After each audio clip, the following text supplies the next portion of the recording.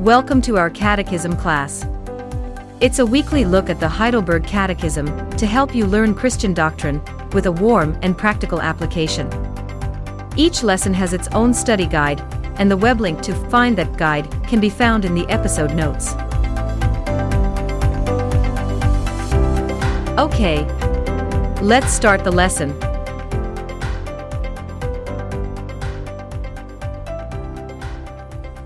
Well, this is a very different kind of catechism class. We're going to digress just to look at a rather difficult passage of Scripture. The Catechist has been teaching us about how we are made right with God through Christ, through faith alone. But where does that faith come from? Well, not from within us, but when the Holy Spirit begins His regenerating work within us, and we hear the Word of God, the Gospel, those God-given events create in us the faith we need to accept God's free gift of salvation. And the sacraments confirm and reassure us in our faith. But the sacraments don't save us. Look at 1 Peter 3 verse 21 to 22, because this is the problem verse that we're going to be looking at today.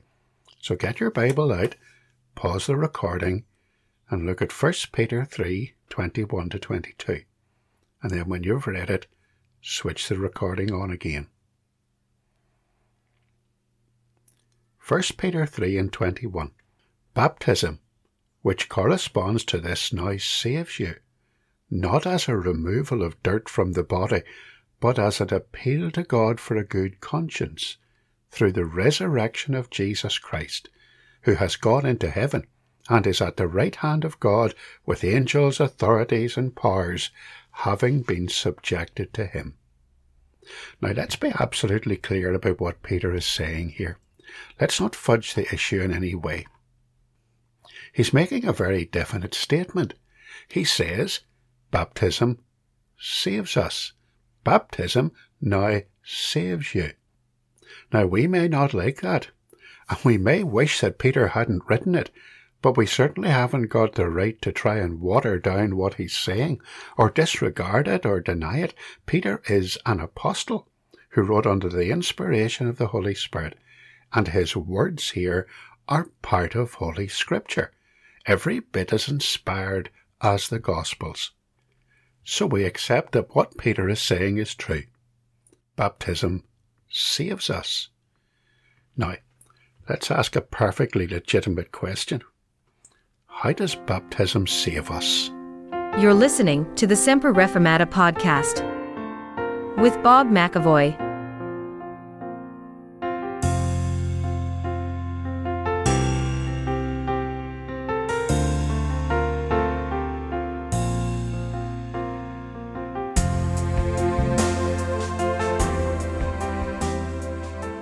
Well, let's look closely at the verse and see first of all how baptism does not save us.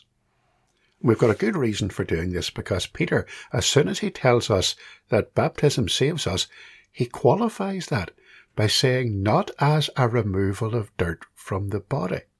So the first thing we have to learn is that baptism does not save us by the outward act. It's not the actual washing with water that saves us. It must be something else about baptism that saves. But bringing a baby to the front of a church and sprinkling water on the baby, or bringing an adult to the front of the church and placing that person in a deep baptistry full of lukewarm water and leaving him or her soaking wet, does not save them. So Peter, as soon as he says baptism saves us, he adds, but it's not with the physical application of water upon the body. Let's pause there and look briefly at some baptismal errors arising from this misplaced notion that the outward act of baptism has some spiritual effect. Errors that we might encounter nowadays. The first of those is that baptism as an act of obedience cannot save us. There's a denomination called the Church of Christ, and they believe that baptism by immersion is essential for salvation. They are extreme Pelagians, People who believe that Christ's death on the cross is not enough to save you, that you must contribute to your salvation by active belief and obedience. You must repent, you must obey, you must be baptized in order to be saved. It's about what you must do. And they say that openly on their website. They say that there are two parts to salvation, that there is God's part and that there is your part. And of course, if you stop being perfectly obedient, then you're lost forever. Oh, what a heavy legalistic burden that is. Baptism as an act of obedience does not save us. Baptism does not save us automatically. The Catechism of the Catholic Church states, and I quote, "By baptism all sins are forgiven, original sin and all personal sins, as well as all punishment for sin. In those who have been reborn, nothing remains that would impede their entry into the kingdom of God. Neither Adam's sin, nor personal sin, nor the consequences of sin, the gravest of which is separation from God." Now that's some power and water right there, is it not? Catholic baptism is decreed to be a saving ordinance simply by the fact that it has happened, without the need for any faith on the part of the recipient. It works on its own. In Latin, that's called ex opere operatum. The work works. Catholics and Lutherans also love this verse in 1 Peter. They quote it frequently, and they quote it with much enthusiasm.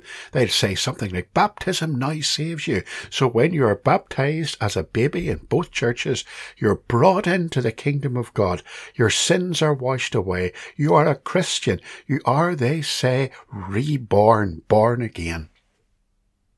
We know that Catholic doctrine there is greatly in error. But there is a problem with the Lutheran view of Peter's verse as well. They omit or they neglect that embarrassing little phrase included in Peter's words, which says baptism, which corresponds to this, saves you. That phrase modifies the word baptism or washing and firmly roots it in the context of a sacrament being a sign and a seal. It is baptism which corresponds to something else. The Authorized Version says baptism is the like figure of something else. The Amplified Bible helps us. Corresponding to that rescue through the flood, baptism, which is an expression of a believer's new life in Christ, now saves you, not by removing dirt from the body. We'll look more at what baptism corresponds to in a few minutes. Let's stick with these baptismal errors for a moment. Baptism as a tradition does not save us. We've talked about Roman Catholic and Lutheran baptisms, but let's be fair here, there are many people in Protestant circles who will simply want to get the baby done. Not because they're born-again believers, not because they have any credible profession of faith, but because they think it is the right thing to do. Or because their parents did it before them, or because it's a family tradition, or because they want to get the christening gown out, or perhaps to have the baby dressed in this traditional garment and have nice photographs, and have a family meal afterwards, or to get the ritual done in a particular well-known church. In one church where I was preparing for a baptism service, I'd gone down early and I'd filled the receptacle with water from the tap. And just as I was doing that, a very nice lady came over to me and asked me what I was doing.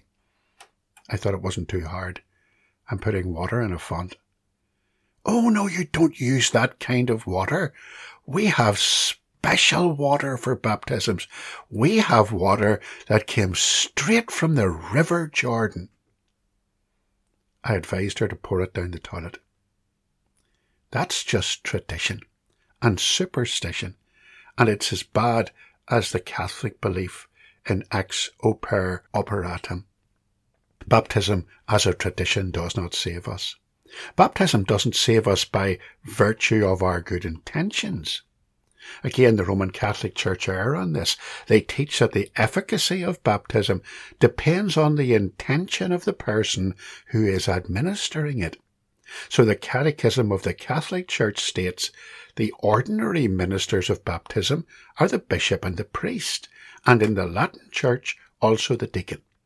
In the case of necessity, anyone, even a non-baptized person with the required intention, can baptize by using the Trinitarian baptismal formula.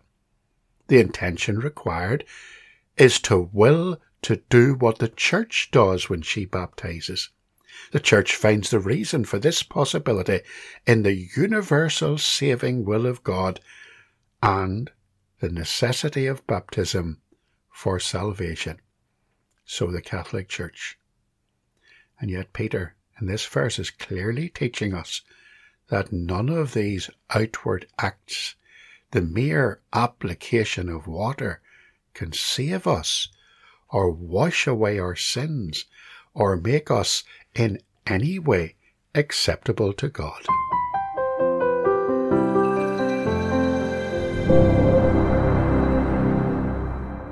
Okay, let's get back to Peter's words and ask, how does baptism save us?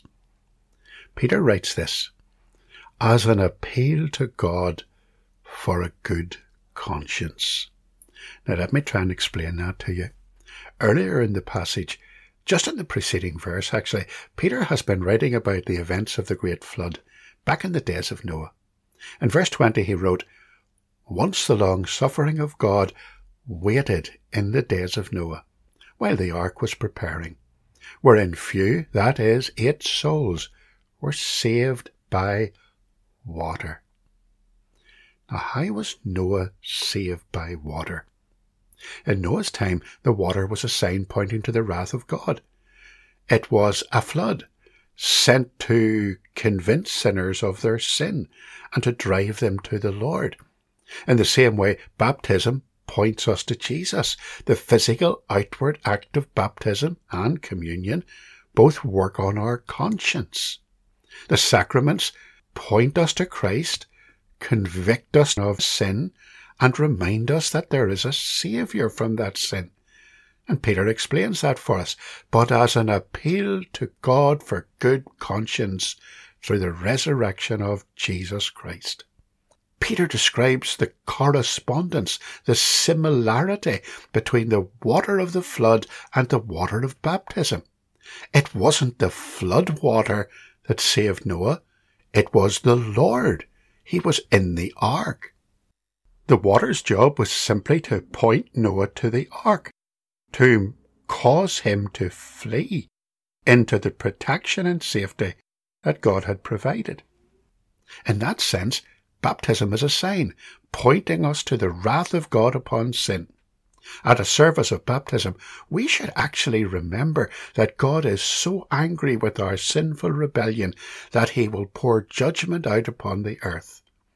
He was so angry with our sinful rebellion that he gave us his own Son to be our Saviour. That water at the flood was the result of the judgment of God upon the sin of men, upon their disobedience and their rejection of the gospel. They refused to enter the ark, God's prepared way of salvation for them. And so the waters came, and all of them were lost, and all of their sins were swept away from before the face of God as the floods overwhelmed them. What happened at Calvary? All of our sins were laid upon Christ as a great flood. Psalm 69, a psalm with a deeply messianic tone, reads like this: Save me, O God, for the waters have come up to my neck. I sink in deep mire where there is no standing. I have come into deep waters where the floods overflow me. I am weary with my crying. My throat is dry. My eyes fail while I wait for my God. Those who hate me without a cause are more than the hairs of my head. They are mighty who would destroy me. Being my enemies wrongfully, though I have stolen nothing, I still must restore it. In baptism, we're reminded of the awfulness of Calvary. The water certainly concentrated the mind of Noah and his family, for it brought them to trust in the God who had made him the ark. provided him a way of salvation and brought him through the flood. The flood condemned, but the flood also saved. It saved Noah in that the very threat of it forced him to consider his perilous position before God and run to the Lord and flee into the ark, prepared for his rescue and his safety. But also baptism is a sign pointing us to our cleansing from sin in Christ. Just as surely as the waters wash us outwardly, so Christ has washed away our sins. And that's what Peter is getting at here. When we think of baptism, both our baptism and when we witness the baptism of others, we are reminded that Christ in his death and his resurrection has washed away all of our sins in his own blood on the cross and given us new life. Romans chapter 6 and verse 3. Do you not know that as many of us as were baptized into Christ Jesus were baptized into his death?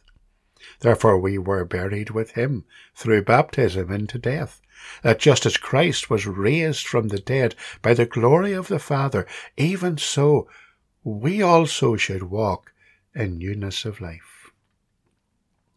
And baptism is only effective in reinforcing the gospel message because Jesus is risen. Baptism alone would be a worthless thing. It would be a temporary, ritual cleansing of the outward man, like the ritual cleansing of the Jews. But our salvation is made effective because we have a risen, living Saviour who is able to save. Let's look at another part of the Catechism. Question 69. How does holy baptism signify and seal to you that the one sacrifice of Christ on the cross benefits you? In this way, Christ instituted this outward washing, and with it gave the promise that as surely as water washes away the dirt from the body, so certainly his blood and spirit wash away the impurity of my soul, that is, all my sins.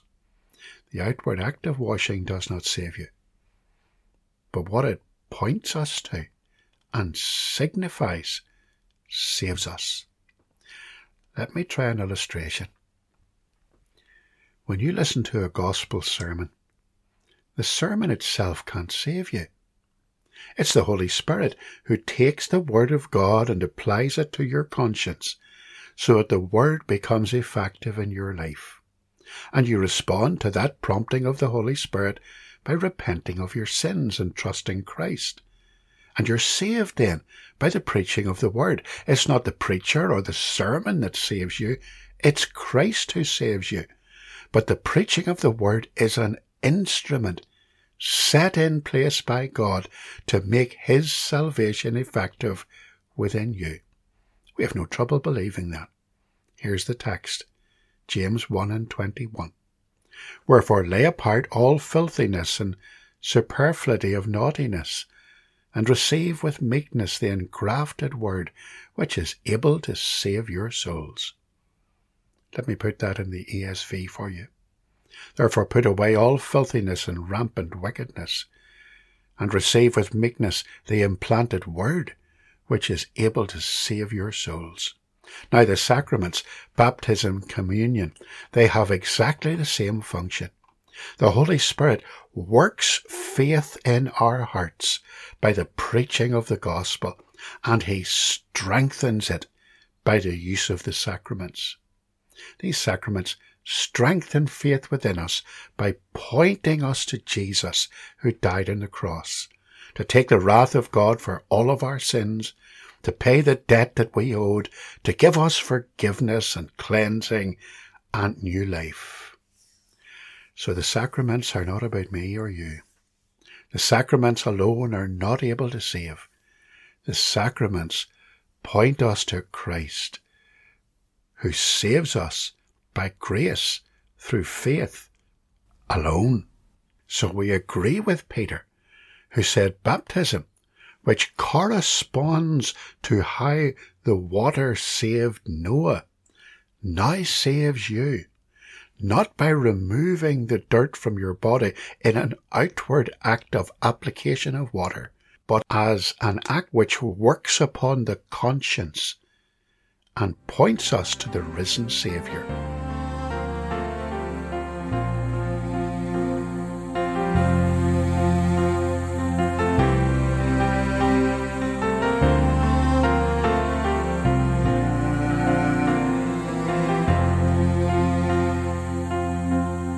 Thank you for listening. If you've enjoyed this episode of the podcast, please help to make it better known by opening the podcast app on your phone or mobile device. Then, search for the Semper Reformata podcast. Subscribe and give it a 5-star rating. See you next time.